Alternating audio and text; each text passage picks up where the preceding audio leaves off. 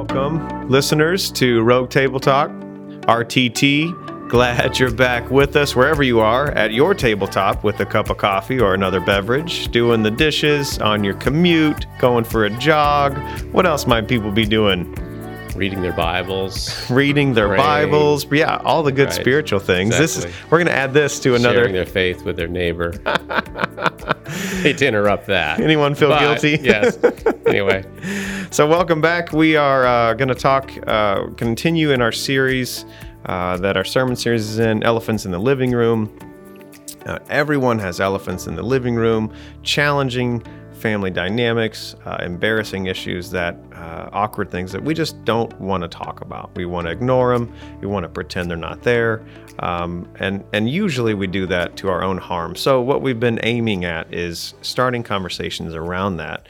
And today, kind of ironically, we have been trying to manipulate the air and the fan in this room so there's no noise. Right. And we're going to talk about manipulation. Manipulation and control. And yeah, the thing about elephants in the living room is there's some element of shame or something involved that makes us want to not think we have them. That's what makes them elephants. They're not something that we talk about and they're out in the open. And so we don't want to think of ourselves as people who manipulate other people. We probably don't want to think of ourselves as people who get manipulated, but surely both are true. And we're going to look at the life of Samson as a sort of a launching point in the book of Judges. And Samson was a dude who was born with a purpose. He was going to be set apart for some purpose of God. He was a Nazirite vow. Don't drink any wine, don't cut his hair, that sort of thing. And which is a paradox, you would think. Yes. Because he's a rock and roll long hair guy, but you can't drink any alcohol. Exactly. It's just a paradox. Right. It's one of the mysteries of theology that we haven't solved. And so he spends his life, it's a pretty narcissistic life where he's trying to manipulate the world to his own ends. He's obviously very strong. That's the part of the story that we know. And he is not the only episode where there's a lot of manipulation, but he is married to Delilah, famously. And there's sort of a manipulation contest that takes place where she's trying to manipulate him. He's manipulating her by lying. Tell me what's the secret of your strength. He wants to defeat the Philistines. She's a Philistine who wants to disarm his strength, and they're married to each other, which is somehow delicious. I don't know exactly why that's so funny, but it's a 2:00 daytime talk show. It is, right? And so he doesn't. He lies to her, just do this, and my strength will be disarmed.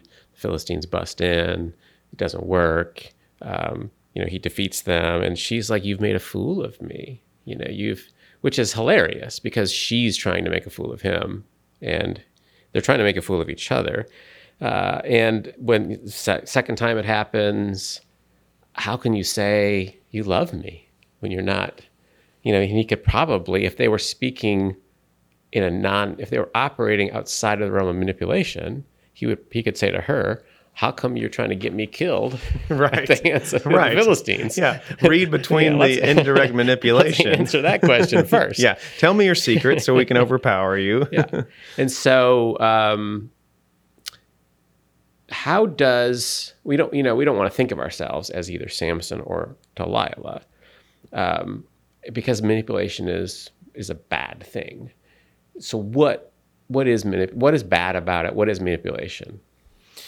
Yeah, I think your point about, each of these elephants, there's emotional freight in, underneath, around them, and that's usually the arming mechanism that keeps us from talking about them or acknowledging them. I'm reminded of the passage in the Gospels when Jesus says, if you see the speck, you remember that there's a log in your own eye. Mm-hmm. And go to work on that. Mm-hmm.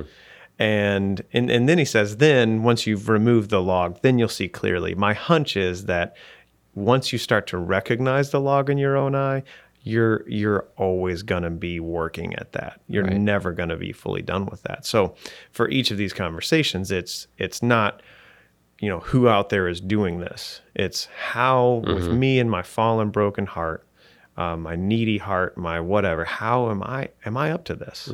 In what way am I up to this? And so I think of the illustration. You may have young kids, you may not, but you've been in the grocery store where there's a kid and he wants something. He wants a toy. He wants a candy bar, and he asks for it, and the answer is no.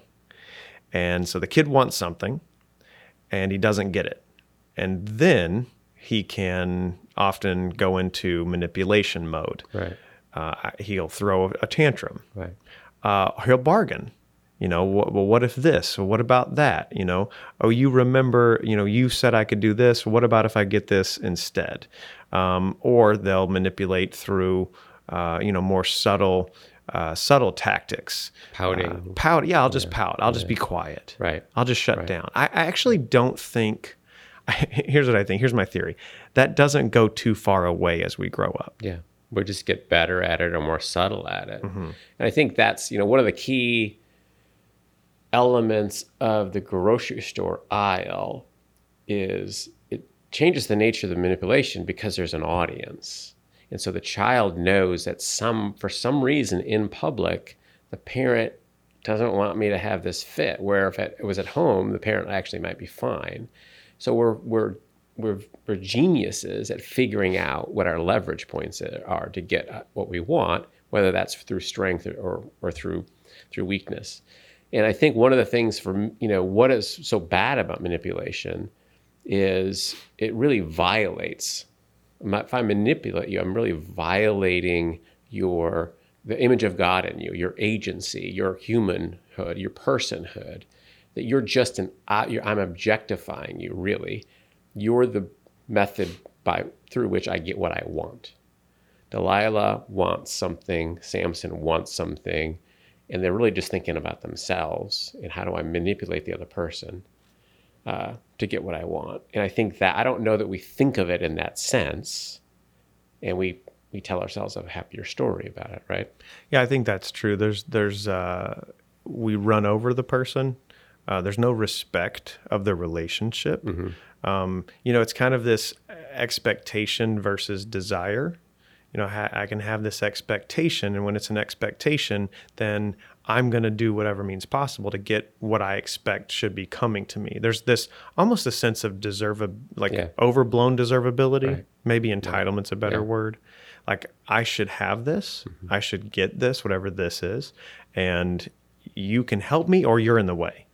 And I think that's easy to do, as opposed to I desire that, but I don't want to violate you. I want to know what you think. I want to know, is this achievable together, cooperatively? Right. But I don't want to act in such a way that trespasses against your borders as a human. Yeah, I do think that's one way in which our culture does play into this. Is we tend to live in a culture that encourages some level of narcissism, some level of consumerism, and so we're consumers of our relationships. We're consumers of our marriages or of our family relationships. And I'm not getting what I want is de facto, by definition, bad. Yeah. Right? I mean, that's a bad thing. That's a problem that has to be fixed. And if I have to manipulate a little bit, whatever, so be it. And I think that's our expectations of, I should get what I want. And I don't think a lot of other cultures not have it to the degree that we have it. Like, I'm an American. I should get what I want. And if not, something's wrong. It's some things I'll manipulate God maybe, or try to. I'll manipulate people around me. And I think maybe people are listening to this thinking, well, I don't think I do that. Sure. So yes, you do. that was not Mike impersonating God. That was the voice of God. Yes, you do this. So what are ways in which we can manipulate each other that are subtle, that are we don't feel bad about it afterwards? Yeah, that's a good question. And I think as we've been thinking about this coming into this week, for me, the methods just keep growing in my mind and being confronted with some of my own ways. So let's say I'm in a challenging conversation with my spouse and it's uncomfortable for me. And maybe I'm under the radar a little bit, like, oh yeah, maybe I did, maybe I do have to own something in this conversation.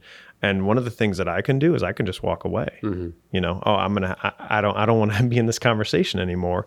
So it's just it's a power move, but it's manipulative. Yeah, you wouldn't think of that as manipulation. Like, I'm not trying to get you to admit something or give me something, but in a sense, I am manipulating the situation. I can use silence. Yeah.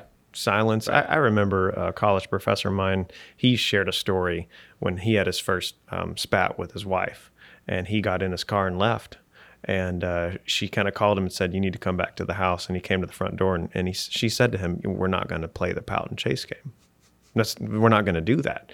But that's another... How manipulative of her to say that. Right. Yeah, that was so manipulative. But I think that was your point, right? There's a lot of ways we do that. We pout, we one up the person. Well, you hurt me worse. You've done worse to me. Every time I do that, you do this. We manipulate the dynamic. We threaten. I mean, we can I'm a parent of 4 young kids. I don't know how you get kids to do stuff that you want them to do. Right. And I told myself, I'm never going to threaten. And then you get stressed and you're like, if you don't do this, then this. Right. Yes. Yeah, I think that's interesting how the differences between how spouses manipulate each other, how parents manipulate children, how children manipulate parents, how coworkers manipulate each other. It can be very, very subtle. Like if you work with somebody who's kind of high conscientious person and you know that they're going to be bugged if this thing doesn't get done, and you might just say, listen, I'll just do it tomorrow. And you know they're going to do it, and you leave, and okay, you're sort of manipulating the situation to get something you want, rather than saying, could you do this for me, or whatever. And I think we can do that in a way that we're not even aware of it. Like, for instance, what are some everyday examples? Have you ever tried to pick out a Netflix movie with another human? Wait, under like 2 minutes and a 2-minute time limit? Yeah, like that dynamic, you don't want to say what you want to watch. The other person doesn't really want to. So what is going on there? I don't want to have the responsibility of this awesome decision that we're about to make together. Yeah, hey, what do you want to watch? That's fine. I don't care anything. I was thinking about a documentary. Okay. Right. And with a tone of voice, it all comes out. And it's what restaurant, like, I don't care what restaurant, but I really don't, and it's the sense of I'm manipulating the situation in a way that I'm not even, it's like autopilot. Instead of saying, what do you want to watch? Well, I've been wanting to watch this movie for a long time, or this movie also would be good. Or what do you want to watch? And you actually list a couple concrete movies, and then we decide among the 4. I mean, that's typically not what happens. Yeah. Or restaurants, it's the same thing. I mean, I've been wanting to go to this restaurant. Somebody said this restaurant was good. What about you? List a couple, pick one of the 4. Typically, it's not that. And part of it, it's like I don't want to pick. If I pick the restaurant and it turns out bad, well, now it's on me. Sure. Right? Yeah. So I want to pick the restaurant without the responsibility of picking the awesome responsibility of picking the restaurant. So, well, then what's the solution to that problem is manipulation. Yeah. I basically pick it, but I didn't pick this restaurant. Yeah. Yeah.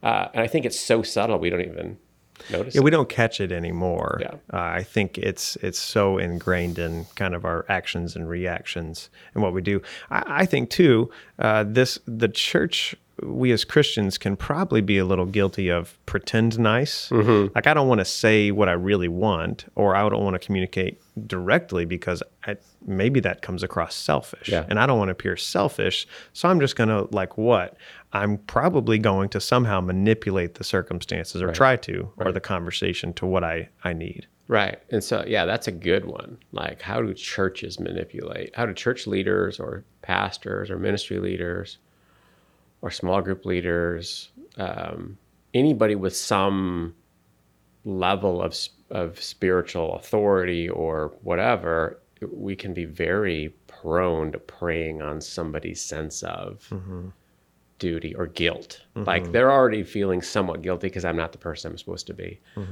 Well, you could work in my ministry and work off some penance, for your badness. Yeah. We don't say that, of course, and we don't consciously think that, but there's this undertone of really you owe it to me, which you don't. I mean, they don't owe me anything. They should be taking this step into God's mission, and I should be encouraging that step into God, independent of me or independent of what I need. But it all happens so subconsciously because I'm looking for a reason for something I want. I tell myself a pretty story, and then that's what it is. Yeah. Yeah. Well, I think that reminds me of just a few questions to ask for self-reflection. If I'm starting to notice the ways I do this, some questions to ask myself is, what do I really want in this moment? Because sometimes if I say that out loud, that's the thing that I need to communicate. And maybe, what do I think I need in this moment? Because I think manipulation gets to a deeper, insidious level when, I'm not getting my needs met from this relationship or from you, so therefore I need to, guilt trip, shame, use power, use money to manipulate you to meet my needs, whatever it might be. So what do I want? What do I think I need, in those moments? So yeah, manipulation involves me in a sense not being straight with myself, first of all. Yeah. Because what do I really want here? And then I might come to the conclusion that the thing I really want isn't a good thing. I mean, so let's just stop right now. Exactly. This is not something that's good for me or anybody. What I want is to punish you. What I want is to make you feel bad. Yes. What I want is something that's bad.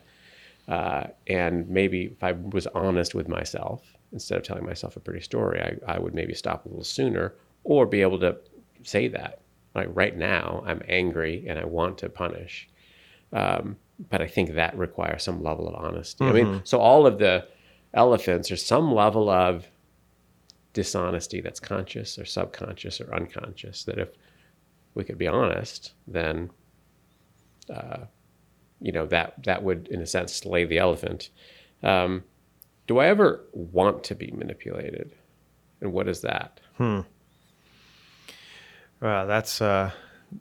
that's hitting on, I feel like, so there's, instead of breaking categories for me when I think about this, and there are manipulators and there are the manipulated, I would say we have parts inside of us that do both. Yeah. There's parts of me with different people or circumstances that I can manipulate or try to. And then there's parts of me in other relationships where I, for whatever reason, am easily manipulated. I can go along with. There's some need of approval that I have with this person, or I need to keep the peace. And so I don't want to stand up and assert myself. So yeah, there is something, if I find myself being manipulated or feeling like I'm manipulated, that's the hard question to ask is, okay, but what about this agreement do I actually like? Yeah. What part am I playing and what am I getting out of being manipulated? Yeah. And I think part of it is I'm not responsible for the situation. If I can say, well, you made me do it, coerced me, manipulated me, well, then it's on you. Yeah. And there's some sense of, the restaurant discussion. So part of me wants you to pick the restaurant or whatever, or the movie, or being made to do something. And then, I can tell myself a story that lets me off the hook if something doesn't go well. And I think for some people, a lot of life is that way, where I feel like I don't really have agency. Yeah. Right? And that's a really, that is a significant point, I think, when we're talking what transformation is. And I think there's a statement inside of us, some type of vow that goes something like this: because you're you, I can't be me. Right. And it's your fault. Right. You manipulated me. Right. I'm out. You're powerful, I'm you're scary, right. Yep. you're 10 lists, and because of that, I can't be me. And and it's And you're to blame. yes, and it's And your I'm fault. safe. Yeah, It's your fault. yeah, Yeah. and that there's some stark warnings in the scriptures about who gives account for who. Mm-hmm. And the account that we give as, adult listeners is we Right. give those accounts for ourselves. Right. Which, the idea of standing before the Lord and explaining, how my parents or my wife or my kids made me do this or that is absurd. Yeah, they held me back.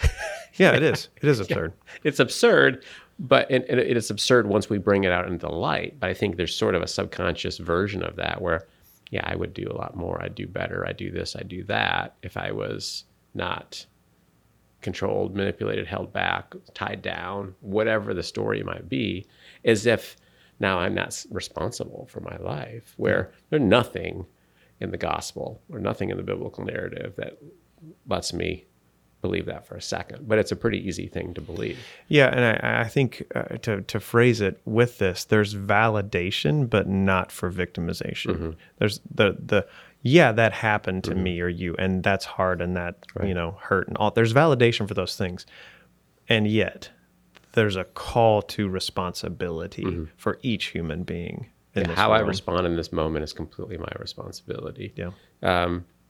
So, that being said, what? Why do I manipulate? If this is why I'm like being manipulated, what does my manipulation of you say about my understanding of the gospel, my understanding of my identity in Christ, my understanding of God's lordship over all things? What is that really saying about my own functional working understanding of those things? Well, I think to me this brings this scope out. So like we've been in a close-up zoom on living room and relationships, but if you kind of zoom out into a cosmic scale, humanity's probably up to this a lot with life, with God. I can control or manipulate God by being really bad. I'm in charge of my life. I'm the rebel. That's a form of manipulation. Or I can, like the Pharisees, I can be really good. I'll pray a lot. Right. I'll do all the right things Right. to ensure the right outcome. Protect me from pain, whatever else. So we, in a way, a lot of the ways that children might manipulate their parents, we might be doing the same things towards God, in a sense. yeah, I think so. Being the good child, right? Being the bad child, right? Yeah. Yeah. Whatever it's for, I need attention, or I need, keep the peace, or I need somebody off my back, whatever that is. But I think, your question is, when I'm doing that, why would I be doing that? And what does the gospel invite me to? And one of the reasons is we try to take the promises of God, and you see this throughout Genesis to Revelation, and we try to make them happen in our time, on our terms. Because I can't trust God that he'll make them happen in his time and that his time will be good. Yeah. I need to jump in and make it happen.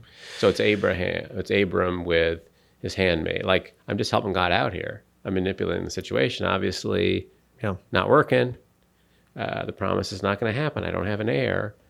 And that it's that thing over and over and over again where this is a good thing, really. It's a good thing I'm trying to do here. Yeah. I'm trying to get you to do something good or whatever it might be. But if I take agency away to some degree and try to force you or manipulate you into doing it, then I'm really violating you. And I'm really mistrusting God. Yeah, I think mistrust is a really good word. There's definitely a lack of patience. One of the things we see in how long God's promises come to pass in the Bible is that he's not in a hurry. He's really not in a hurry. And many generations died without seeing the promises that they were supposed to have. You see this in the book of Hebrews. And they died in faith, and they didn't get the promises that they were supposed to from a distance. Yeah. It's Moses dying on the eve of the promised land entry. Right. And I think that's a good paradigm for pushing against the way we want to manipulate life or God. It's this patient, settled trust. And so if if the promises of God are really about me, then I feel some justification in trying to manipulate the environment to try to get them to come true for me. But if the promises of God are really about him and his faithfulness. And if I'm really identified with him, then I don't have to own them. And I think we want the promise of the promised land. If like we're Moses, it's like, well, the promise didn't come true. Yes, it did. Mm-hmm. It just didn't. You didn't experience it the way you thought you were going to experience it. And I think that's where, and that's okay. I can trust God with that. And I think that's where we just have trouble with. And then all of a sudden, we assume a bunch of promises he didn't make to us. He promised me that nothing bad's going to happen to me. He promised me that I'd live in a 4-bedroom house, in the suburbs. He promised me 2 new cars. Well, actually, he didn't promise any of those things to us. Right. And so, can I rest in what God really has given me? And if not, I'm going to try to do something to protect myself here so I'm not so exposed. Well, and I think I liked your statement about, do I think the promises of God are about me? Because I think we can either see ourselves as a part of the larger story, or we can see ourselves as the larger story. Yeah. And to me, the spiritual growth process to being more Christ-like is from going that, oh yeah, I have this huge thing called an ego, and I think the story is about me. Yeah, right. To Christ died so I can have everything I want. Exactly. Yeah. To going to the death of that, so that I can see, oh no, I'm a small part of this very large story that's still going on. Yeah. And all I'm called to do is play my part well. Yeah, because I think the paradox or the mystery of the gospel is that I die to myself. I'm a living sacrifice. I'm least. And that is the route to this abundant life that he has offered to me. And that's the opposite of manipulation, where we want to be better and earn more so that we get more favor. And really it's the opposite. Can I trust that in renouncing a bunch of stuff that I want to try to get from the world or dying to it, that I can get the life that God has for me so I don't have to manipulate anyone? And, strangely, in that case, nobody has power over me either. Like, it's difficult to manipulate me when I'm dying to all the things you're going to use to manipulate, right? I think that's gold right there. If you guys are writing stuff down, I think that's gold. I think that's what Paul means when he talks about wholeness and reaching mature personhood, because manipulation is it's a toddler and adolescent game. Mm-hmm. And when we grow up out of it, we realize we don't need to do it anymore. But then we're not that threatened when its attempts come our way, because we don't fall prey to it. We can see it more clearly. But we're not. We don't need to attack the person. We don't need to, manipulate them. Right. The tools of manipulation don't threaten us. They don't threaten us anymore. We're rooted and grounded in Christ. We're rooted and grounded in who we are. To use a psychological term, we're differentiated. Mm-hmm. I can be me, and you can be you, and we can be grown-ups here. Right. And God never manipulates us. Well, that's good. Right. Yep. He's straight up, where this is the story you're in, this is who you are. It will be difficult, probably well nigh impossible, to actually try to live fully in the story, but that in Christ's strength, I can live more and more fully in the story and discover that it's not a bait and switch. It's not, it's not the thing I was trying to get. It's the thing maybe I was trying to avoid, but it's the thing that brings blessing. Anyway, the sense that what I'm wired to do in our consumer, me first, narcissistic, manipulation-prone culture is the opposite of what leads towards spiritual maturity in the life God has for me. Mm-hmm. And I think the more I recognize that, the more I'm going to be on the lookout for the ways in which I manipulate people. Yeah. Because if you're not a boisterous, loud,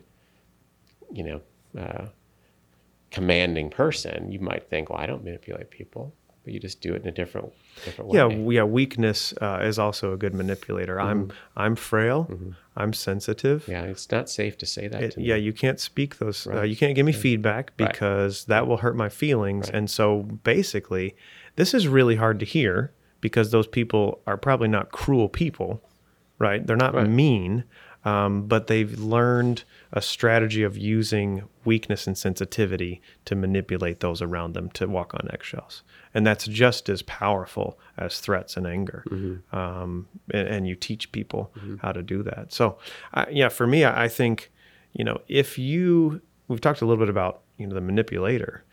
But if you are catching yourself and you feel, I feel like I'm being manipulated and I didn't have vocabulary for that, I'm starting to recognize that more. I think one of the, surrender for the manipulator, but then, grow into strength for if you feel like you're being manipulated. It's not, don't hit the eject button necessarily on the relationship, but can you start to shift the dynamic a little bit? Can you maybe not feed into when you start to notice manipulation and not play along? Because you're being invited to play. Right. Can you just calmly, quietly to yourself, I'm not going to play. Right. Yeah, I'm not going to play the pout and chase game, Right. if you will. I'm not going to do it. Instead of responding to that form of manipulation with another form of manipulation to try to say, let's not play this manipulative game. And so, I think that it seems like surrender seems like weakness, but it's strength. Yeah. That surrender that leads to then agency. So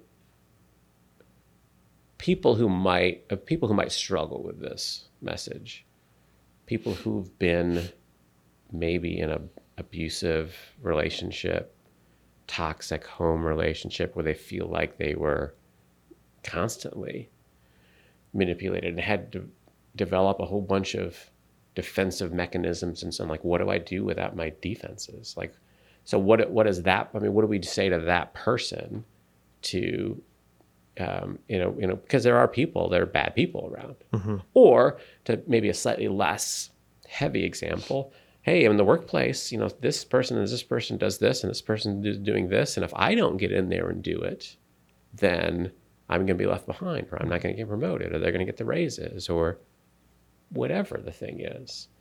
And the reality is we do live in that world. So what is our response to that? Or what are some responses to that? Yeah. Yeah, I think, again, back into the Samson dynamic, he had been promised and been set up to be a deliverer, a judge, and to protect Israel. Right. And so he's got the promotion, it's there. Right. It's coming down the pike. He doesn't have to manipulate to get what God has for him. And I think at the end of the day, we have to ask the question, I have to look myself in the mirror at the end of the day. Can I do that with that integrity still intact? Yeah. Or am I betraying myself Sure. on several different levels to get into the game for self, preservation, for self-promotion, whatever it might be. And I think that's the real circumstance you bring up of people who've experienced, abusive, hyper-controlling relationships. They probably need they need a third party. Yeah, they need help. They need Probably. help. Right. You need a third party. I learned this in a recent trauma training that if there's kids and teenagers in an unsafe environment, you're not helping that kid to let down and be vulnerable in that environment. That's not good for them. Yeah. You're helping them just survive in strategies. Right. So similar, if it's Yes. an abusive spouse relationship, you're not, your invitation is not, I'll just be more vulnerable in with real you. time, that's not going to work. You No. might need some help. You might need distance. And but I do think part of the answer might be, let's say in the work environment is, do I believe I need to manipulate to achieve God's purpose in my life? And you ask that question. We're asking that. The Christian would say, well, of course not. But of course not translates into, well, I've got to do this in the work environment, or I won't, or I won't, or I won't. And I think a part of that is, can I trust that God has a way forward that's maybe different?